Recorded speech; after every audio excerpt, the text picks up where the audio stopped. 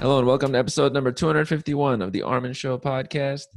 Who do we have on this episode? We have Sir Peter Gluckman, author of Ingenious, The Unintended Consequences of Human Innovation. Welcome to the show. Thank you, Armin. It is great to have you on here. I like the book from the first. I always like one-word titles like Ingenious. They really are punchy, and then they speak to me. Now, there's a lot to uncover. You handle a lot of things. I noticed that when I was looking at what you do. You cover many different aspects. You work with many different groups.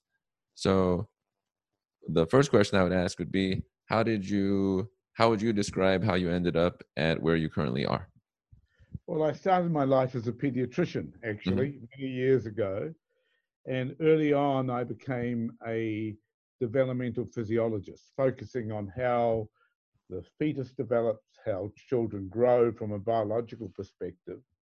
And that led us into a lot of research relating what happens early in life to what happens later in life.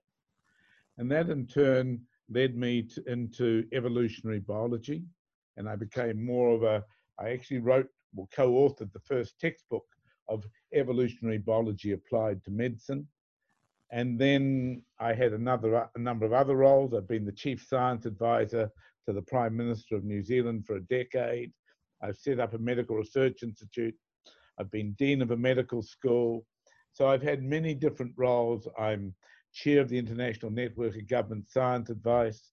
I'm president-elect of the International Science Council. So I have a lot of roles across a diverse aspects of both natural and social sciences. But my own particular interest, I guess, is on how evolution, human biology, development all come together and how they interact with the world that we are changing. This makes sense. It's nice that you get to see it from the view of a pediatrician and maybe working with younger people, and then development across life, and then looking at life in a broader scale, like evolutionary biologist. Now, you just mentioned that that's one of the most interesting things to me. You worked for the Prime Minister of New Zealand as chief science advisor. What were some things you brought to the table in that regard during that period of time? Well, I think what I learned is the complexity of policy making is much more than what many scientists think it is. Just because science thinks that the science says A causes B doesn't necessarily mean that the policy community sees it the same way. And they have many other things to take into account beyond the knowledge itself. And I think that what I became is what I would call more of a knowledge broker. Like you need an interpreter at the UN between, say, Chinese and Russian, then the same thing is true between science and policy. You need people who've got the ability to talk both ways. And I had many different roles. I had to deal with issues of earthquakes on one hand and major problems associated with that, through to dealing with issues of chemicals in the environment, which might be toxic, through to issues like the adolescent transition. What do we know about how in the transition from being a child to being an adult, and what that means in terms of mental health, what that means in terms of how governments need, because we live in New Zealand, we should say, in a country that has a strong social safety net, but also as a free market economy. So how do you actually manage young people in these complex environments? Mm-hmm. One thing that came to mind is that you were part of a group that focused on childhood obesity. This is a big thing, actually. I think I saw it earlier today or yesterday that 42% of adults in the United States are now obese, according to the CDC. I'd also noticed that in your books, the past books were a little bit more focused on fitness, diet, and or exercise, and now transition to this book, which we'll get to later. But what made you focus on obesity, and how relevant is it to a society's well-being? Well, it comes from our science. The 40 years or so I've spent in experimental physiology and clinical science, where we've learned so much about what happens before birth and in the period around birth and in infancy determines whether a child will become obese or not to a large extent. And so I was writing a lot of science about that. We came into discussion with Dr. Margaret Chan, who was then the Director General of the World Health Organization, and she decided that it was a sufficiently important issue to set up a commission to look at childhood obesity. I ended up being co-chair of that commission for 3 years. We wrote a report which looked at the many aspects of it, what governments might do about it. Unfortunately, in the way these things work, the report might be very good, but its translation into actual practice around the world has been rather weak. And that's understandable in some other ways, but the biology is clear. Children have a poor start to life, either because of for various reasons, including maternal nutrition, maternal stress, not being breastfed, etc., are more likely to become obese in this obesogenic environment. They're more sensitive to the environment than children who've had a good start to life. Equally, children of mothers who've had diabetes during pregnancy have more fat cells. And if you have more fat cells, it's like having a bigger gas tank. You'll put more gas into the tank, and you'll put more fat into more cells if you have more cells. And so what we're seeing around the world is this massive increase in the number of women who have diabetes during pregnancy, and their children are more likely to get obese and themselves become diabetic as they get older. So I have a laboratory in Singapore, and we now know that in Singapore, 25 to 30% of women of Chinese or Indian origin are likely to get diabetes during pregnancy. In China, there's well over 150 million people with type 2 diabetes. Same in India. And in my part of the world where I live, in New Zealand, of course, we have the Polynesian and Maori people who are very much at risk of very high levels of obesity and diabetes.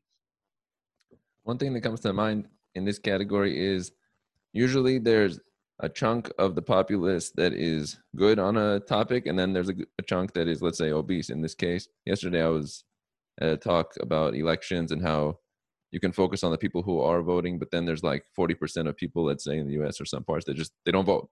So have you noticed more often that it's worthwhile to focus on those that are not obese and have that spread to those who are, let's say, obese, or those who are voting and have it spread to those who aren't? Or is it worth trying to tackle those who are obese or not voting, or the ones who are not taking part? The first thing we need to say about obesity Mm-hmm. is that with obesity can be covert, not obvious, because the obesity that hurts you is the obesity inside you, not what's under your skin. It's actually the fat around your kidneys, the fat in your liver, the fat in your omentum, the fat around your heart. That's the fat that is, if you like, toxic. And therefore, for many people in many parts of the world, they may look superficially okay, but when you scan them, you can see that there's a lot of fat in the wrong places. So, for example, in Singapore, we discovered using imaging techniques that even at the age of 4.5, many of these children have excess amounts of fat in their muscle, even though they don't look fat and they don't have a lot of fat under their skin. They're not looking obese to the naked eye. And so that's the first point to make. The second point is the one that you make is a very important scientific point.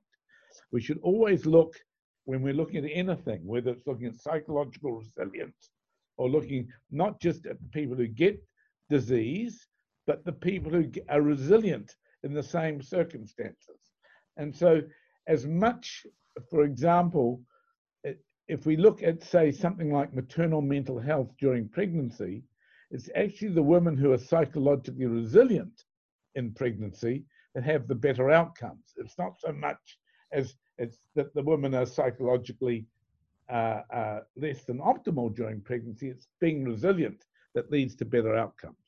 So the questions become what leads to resilience rather than what leads to the stress, because every pregnancy we know is a stressful environment for the woman. She's in different circumstances, particularly in the Western world. This is true. I've had a lot of focus on resiliency in general. I've looked at a few key traits that I identify with. One of them is resiliency. Just on that topic, what would you say helps build resiliency in a person? Just a broad topic there. Quality early childhood experience. We know that the basic skills of emotional resilience and psychological resilience develop in the first few years of life. We know a lot about that. We know that, there are good studies now from some of our colleagues that show by 2 to 4 years of age, you can start to identify children are going to have less than optimal pathways through life in terms of their emotional progression. And therefore, focusing on quality in early experience between parent and child, quality early childhood education and childcare, socialization skills are far more important than cognitive skills in that period. I worry that we spend too much time in early childhood education focused on whether the child can read, whether they can count, rather than whether they can socialize and interact with each other in constructive ways and develop a theory of mind and so forth. We know that's a critical period. And it's like building a house. If you don't make the foundation strong enough, then if there's a little earthquake, your house will be in damage. If you have strong foundations, then your house will withstand a much stronger earthquake. And similarly, if we don't develop psychological resilience in those first few years of life, then when we have the inevitable stresses of adolescence, the inevitable stresses of moving from adolescence to adulthood, the inevitable stresses that we all face in our lives, then we'll be less resilient. And people like James Heckman, the Nobel laureate, and many others, our own work included, Richie Poulton and Dunedin, they've all shown that if we don't have that initial foundations of psychological resilience right, we're less likely to complete high school, we're more likely to use drugs and alcohol inappropriately, we're more likely to be in contact with the justice system in ways we don't want to be in contact with the justice system. We're less likely to have stable earnings, and we're less likely to have stable relationships.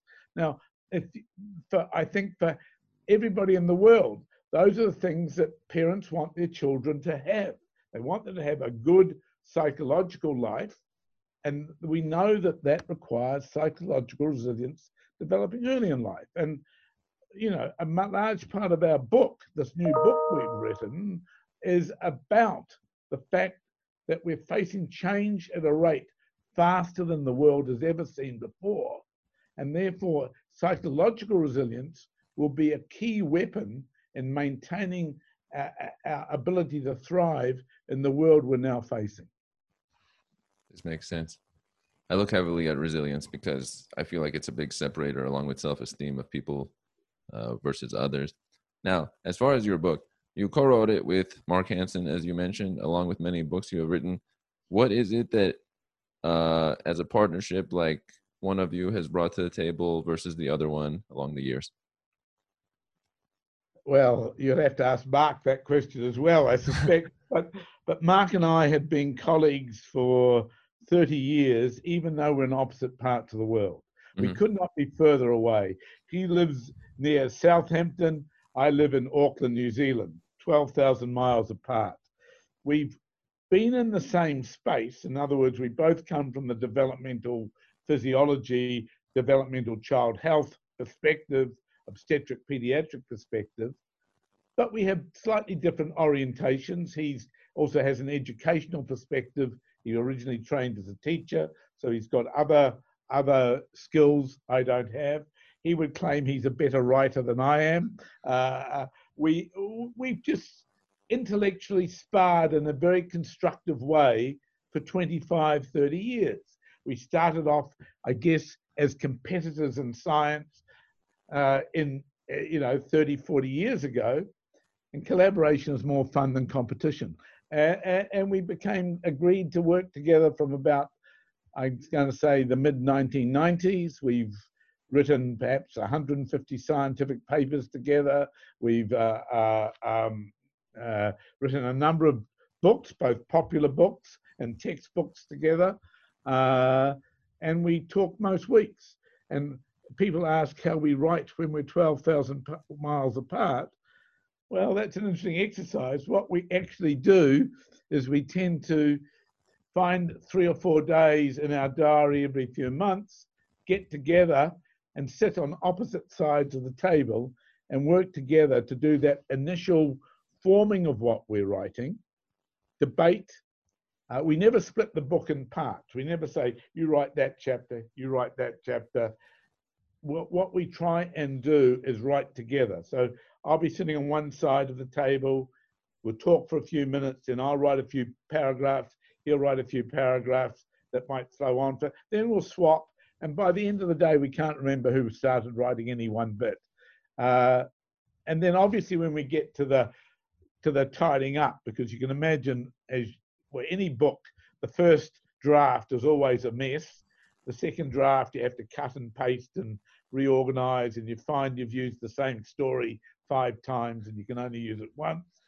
And then he would demand he has the final say, because his English is more proper than my English. I would debate that, but he would say that. It's pretty funny. That makes sense. When I saw his name first, I thought he might be Robin Hanson, who wrote The Elephant in the Brain, who I've interviewed before, but it was a different Hanson. Do you know Robin Hanson, by the way? No, I don't. Oh, okay. I know his work, but I don't know him. Oh, okay. That's cool. Yeah, he wrote The Elephant in the Brain about hidden motives, which is not that far away from the things that we didn't want to happen as unintended consequences. Correct. One thing, actually, to follow up on that collaboration, how quickly did you know that you two would work together well for a long time? Oh, it's difficult. We had actually written a scientific paper together as early as 1983. We had first met, I guess, about 1980. I thought he was a pompous such and such. He probably thought I was a pompous such and such too. But then his wife came to New Zealand on a sabbatical to study a famous New Zealand author. His wife is a famous professor of literature in England. Mm-hmm. And we said, well, you're here, why don't you come and work in our lab together for a while? We had an interesting time. Then we swapped research fellows. I sent him a postdoc to work with him, and one of his postdocs came here.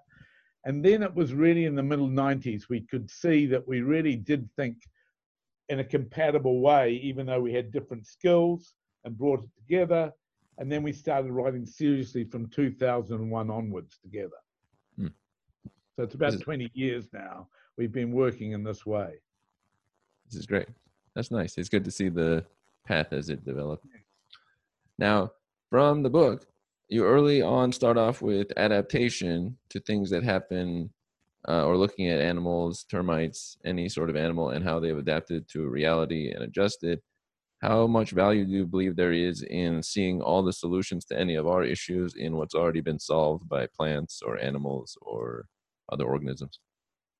I'm not sure you find solutions because every species is different.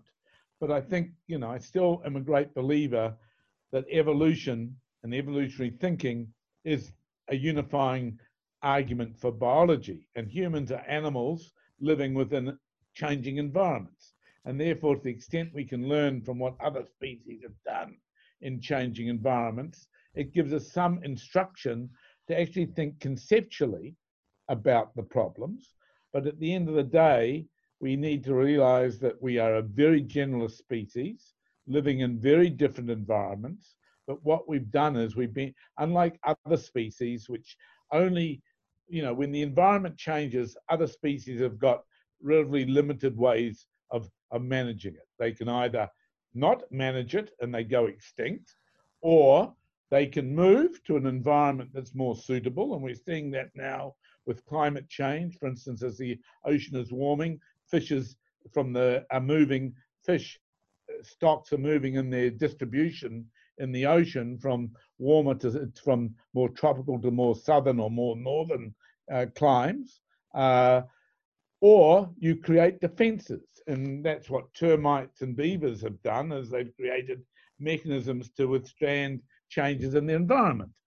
But humans are different. We keep on modifying our environments all the time. And that's what the book's about. Mm-hmm. We have that added ability. Long live our prefrontal cortex and extended brain capacity. Sort of. Well, maybe. There is a point at which the issue is, does it turn back on us? That's true. I like that. That's the concept behind the book. It's like a next step that I noticed that in the book progression that you wrote. I think you got to this book because you're like, wait a minute, we're not looking at the after effects of what we do as a people. Well, I mean, up to now, why would we? I mean, most impacts that humans had on the environment, let's say 5, 10, 2,000 years ago, even 500 years ago, were local. Mm-hmm. And, they might clear a clearing in the forest for agriculture or whatever. But particularly since the industrial, the impacts of humans are no longer local. So, we are now facing global impacts from things that happen not necessarily in our backyard. So, for example, people in Africa did not create the Industrial Revolution, but the impacts of climate change largely come from the technologies that first started emerging from the Industrial Revolution through all the other technological developments that followed. So we're in a different world now to 200 years ago, to 200, 500 years ago. The other thing is, of course, that so you wouldn't expect somebody who was inventing the internal combustion engine 150 years ago to be thinking about the consequences of global warming. But what we now have to think a lot more about as technologies move so quickly and are so pervasive and have their impact so immediately, we need to be more conscious of how we think about technological development in this world. And that's really the point of the book. I believe Silicon Valley and other large entities on the planet are starting to look at, wait a minute, we produce things. Where do these things go? We have to produce them such that they don't end up damaging us. Well, I mean, there's a debate about what Silicon Valley entrepreneurs really do want. I mean, you have some very libertarian magnates there, and you have some people that are very socially conscious. And, they may project one image, but what are they really thinking behind the scenes? Who knows? But, I mean, the fact is, if we take the internet revolution, it's been fantastic in terms of being able to communicate. I mean, look at what we're doing now. You couldn't have done that 30 years ago. It would have been a long, slow, complicated process of viewing USB. We can get information in ways we couldn't get before. I could look you up in 2 minutes on the net and look at some of your previous podcasts, which are very good, by the way. Thank you. But at the same time, it's brought the downsides of the dark net, the downsides of manipulated knowledge, of misinformation, etc., etc., etc. And the point is those dark sides and downsides are having a lot of impact on the human condition as much as the upsides are. And even the upside to having impacts on the human condition, which may turn out to be a bit like like the internal combustion engine, may have long-term consequences that are less than optimal. So we need to be more preemptive, more honest, find new partnerships between the different players in technology so that we think about these things in a more constructive way. And it's complicated. I mean, if we go back to another technology that emerged relatively recently, genetic modification, used in the food chain. You have countries like the US that have been relatively open about it and have adopted the technologies reasonably broadly, although there are people that, for philosophical and other reasons, object to it. And you have countries like my country or the Europeans that, for other reasons, said, no, we're not going to have that technology because we'll take an extremely precautionary approach up front to that technology. And now when those technologies might be critical for managing climate change and other issues, societies like mine and the difficulty, well, how do we actually move from a precautionary mindset we had then to a more adaptive mindset now. On the other hand, if we take the internet technologies, we open it up, everybody opened it up because the manifest benefits of communication were obvious to everybody. And now we're seeing some of the other issues emerging. How do we actually, in what is a globalized internet world, how do you actually put some adaptive, or maybe we've gone too far? Look at the Christchurch call, which you may or may not know about. We had this terrible terrorist attack in the mosque in Christchurch last year, which was live streamed by the terrorists all around the world. A very ugly, ugly video. Even though there have been meetings of heads of state to say we need to eradicate live streaming of terrorist events and other such horrific events off the media, we can't do it. If you go looking hard enough, you can still find that terrible event on the web. And so we've got real issues here, and it gets complicated, freedom of speech issues versus so forth, which are particular issues in your country, I know. But there's some really interesting phenomena here, and I'm particularly interested from a broader point of view. We've talked about individual resilience, but we've also got to look at societal resilience. We're social animals. Ingenious starts with a discussion of another social animal, the gorilla. We're a social animal. We live in societies. We evolved to live in small groups. Now we're living in large groups and virtual groups, etc., and we're seeing signs, at least I think we're seeing signs, that societal resilience is under stress. I mean, we're seeing more polarization. We're seeing a loss of trust in democracy, which is all said and done has been one of the umbrellas we've used to maintain resilient societies. Trust surveys in democracy are showing that 70 to 80% of people no longer believe that governments can meet the needs and the aspirations of the people, their citizens. Serious issues. We're seeing polarization. We're seeing a loss of civil discourse. I think if you took all the elements apart, I think if you think about civil discourse, when we lived in small groups, 100, 120 people, which is what we evolved to live in, civil discourse was critical, and people were probably expelled from the group or murdered or killed if they were not civil within the group. Mm-hmm. Then we saw the development of religions, which virtually all religions have something like "thou shalt not speak ill of thy neighbor." That within the in-group, you needed to have sociality. Yeah. And then we had the development of city-states and so forth, and then nation-states. And again, things like slander and libel law and rules against obscene and other languages emerged to try and maintain within the society civil discourse. You could disagree, but you had to disagree in a civil way. Right. Now with Twitter in particular, anonymous, very blunt discourse has turned into anonymous, very often very obscene and nasty discourse. And that is the kind of thing that's happening to society, which inevitably polarizes and has led to an increasingly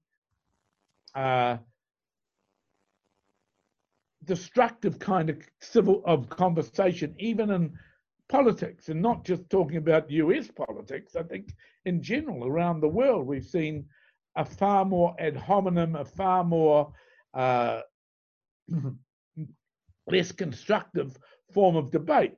Attack ads, all sorts of things happen, which 40, 50 years ago, there was still political disagreement, as there should be. Politics is about different values and giving priority to different values. Mm. But it was done in a way that maintained the civility and the integrity of society. And I would suggest that that's not assured in the way we are now. That's true. Yeah, a lot of the negative is amplified, and then there are things that are made up. But yeah, the negative is definitely because of our psychology of focusing on the negative and multiplying it over the positive. Exactly. It doesn't look like...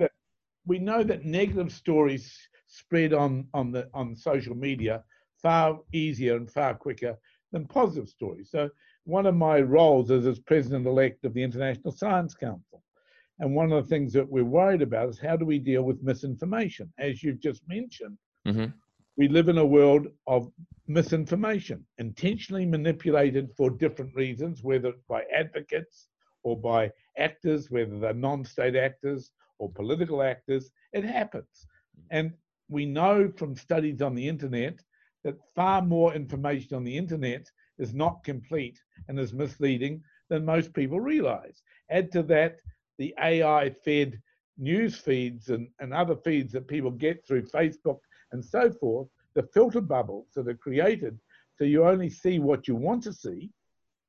And we are in a space where how does one deal with the misinformation age is, I think, one of the major existential challenges we face alongside the other challenges that we all know about. This is true. I think about it in terms of the current moment, but also how evolution is working through us for the next level of adaptation that we bring in. One question I have in mind is related to... And there is, sorry to interrupt. No, it's all good. Can we keep on adapting? That is actually the question that we leave the book with in many ways is, can we adapt beyond just making ourselves more psychologically resilient? Because the next stage may actually create societies of a nature very different to what they are now, and maybe they're not productive societies in the same way. This is true. One thing that comes to mind is you mentioned migration in the book and organisms of many types moving to somewhere else that fits them more economically or better, that fits their physiological functioning. Do you picture as we used to always push problems here, there, everywhere, but now the globe is one big thing that's connected. Do you picture in the next, let's say, upcoming decades, more migration or quicker migration to quickly adapt to changing landscapes? Well, it's inevitable. I mean, I live in the South Pacific. We're already thinking a lot in our part of the world about the tragedy of sea level rise and climate change on countries like Tuvalu, Kiribati, Fiji, Niue, Tokelau's, Cook Islands, Samoa, Tonga, all of which are facing, and in the case of Kiribati and Tuvalu, the threat is no longer existential, it's now unreal, because as the water table, the salinated water table has risen, their ability for food sustainability has been lost. And so there's a lot of thinking in our part of the world around climate change, refugees and migration. And obviously, if one takes some of the predictions that are coming because the world is failing to deal with climate change adequately, we're going to see countries like Bangladesh, Vietnam, Southeast Asian countries face huge migration issues of a level that we have not seen before. Now, can that be stopped? Well, to a certain level, possibly by sea walls in some countries, but it's going to rely fundamentally on the world grappling with this issue of climate change in a serious way, which as yet, sadly, we're not. You picture solutions coming more from one central place or intelligence sphere figures out methods and guides everybody else on the planet for what to do, or it starts springing up everywhere by itself as a response? Well, I think we're going to see, 50 years ago, if you'd asked me that question, one would have immediately looked to the United States as being a global leader in finding solutions. Sadly, I don't think we can see that as that being the case any longer. What we're seeing is Europe, China, lots of small countries around the world, all looking at different aspects of it. But the reality is, if we look at the production side of greenhouse gases, it is a few big countries, China, India, United States, Canada, Australia, and so forth, that produce a lot of the emissions. And they, unfortunately, tend to be countries that have not been proactive in how to reduce emissions. You're seeing lots of smaller countries like New Zealand which actually makes very little difference to the world's total emissions, taking leadership. We're, we have commitments to zero carbon emissions by 2050. And you might say, well, that's a nice thing to say, but what are you going to do about it? But there's a lot of action going on to think about how to change human behavior, how to change our major sources of emissions, which in our case are food production. 55% of our emissions come from agriculture and food production. What can we do to make a more sustainable agricultural path? And that's lots of things, from the behavior of individual farmers and following best practice, to thinking about methane inhibitors as drugs, to thinking about changing the forages that we feed animals on, to moving away from animals in the first place, different forms of food production. So there's a lot of things that can be done. And I think what we're seeing is the smaller innovative countries, the Irelands, the Denmarks, and so forth, putting up their hand to say, we're going to make a major contribution here. And I think that they are. But I think at the end of the day, sadly, it still requires the technological superpowers like the United States to be, and I mean, I don't want to jump on you, I mean, because I do think when you go to the level of many states and many cities, there's real leadership being shown in the United States at different levels of jurisdiction. So, I mean, I think, and I mean, many academics in the United States, many companies in the United States are doing great things and thinking about new energy solutions and so forth. So there's a lot going on, but it is a far more distributed approach than before. But we do need to think globally, because the technologies need to distribute fast, the knowledge needs to distribute fast, and it's not just going to be left to find some magic technological solution in 30 years' time when everything's turned to pretty disastrous situations. That makes sense. One thing I kind of want to follow up to that about small countries and their ability, and then return to the original item about evolutionary biology. I've noticed a lot of times when I'm looking at content related to it, Scotland has a solid base, and Charles Darwin studied there, I found out recently. Is there a specific... Not for long. Say it again? Charles Darwin only lasted there for a year or so. Right. He went to medical school, hated the sight of blood, so he left. Yeah, this is true. I noticed it shows up a lot, and it's not a large country. Do you notice, are there any specific countries you think of when you think of a lot of research put out by a small group of people? Oh, yes. I think Singapore, Israel, Denmark, New Zealand in niche areas, Finland. I think Switzerland is another example, although Switzerland's surrounded by lots of big countries and has a long history of innovation. I think that there's no doubt, and I actually led an initiative for the New Zealand government when I was the chief science advisor, called the Small Advanced Economies Initiative, which actually pointed out that the small advanced countries, Singapore, Israel, New Zealand, Finland, Denmark, Ireland, Switzerland, etc., have actually have punched above their weight for many years. So at the time when the share of global GDP generated by big countries like the United States and the European conglomerate has declined at the expense of the rise of China and the other large middle-income countries, the small countries have kept their share constant. They've continued to be performing, as they always have, above average. And if you look at their contribution to the global knowledge of science, obviously they have a much smaller number of scientists, but if you look at how their papers and their production is reflected in various bibliometric measures, they've always done very well. And Denmark and Singapore and Israel would be very good examples of that. I mean, Israel, for instance, produces more innovation and startup companies, I think, that get listed on NASDAQ than any other country than the United States. So, it's quite a remarkable performance. There's something about small countries, and it's the aggregation factor. We actually, the linkage between the actors is closer. We therefore can collaborate easier. But the other thing is, because we're more vulnerable to global stresses, we tend to be more strategic.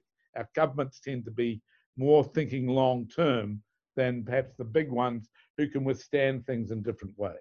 So I like to say we're both the canary in the mine, we places where we can see things happening quicker, but also the headlights for the way ahead, because we can identify solutions, because the complication of so many layers of and so many different actors that you have in a country like the United States or the European Commission is not there when you come to a country like Israel or New Zealand. Mm-hmm. I mean, I know how to, I mean, I'm not meaning personally, but every New Zealander knows how to get an audience with a member of parliament or even a cabinet minister reasonably easy if they have a case. We're trying to get to see, you know, one of your cabinet ministers would be a very hard thing for an average citizen in the United States. It's as simple as that. The distance between actors is smaller. Mm-hmm.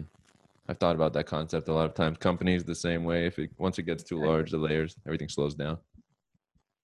That makes sense. It's a nice concept to think about. Now, I always like to close with this right here. If you could put into a couple of sentences a message you would want people to know that is represented by your latest book or your work, what would you tell all people of the earth? I think if we're going to cope well with the rapid changes that we face, be it environmentally, demographically, technologically, or socially, one, we need to think far more about the skills of resilience at the level of individuals, which comes back to early childhood in particular. And secondly, we need to think far more proactively around how to manage new technology so that we don't just let it be out there and say, oh, hell, we've created a disaster. How do we actually think about it? Not to say we don't innovate, because if we don't innovate, we're dead for other reasons. We're a species that evolved to innovate, and we must celebrate that, but we must learn how to innovate responsibly. And that means in this very rapid world, we need to be more linked up. We can't think as individuals only, or as individual companies only, or as individual countries only. We need to be more linked up. Mm-hmm. A strong connection. This is wonderful. Sir Peter Gluckman, I would like to thank you for having been on episode number 251 of the show to discuss your book and your career. Thank you very much. I've enjoyed it very much.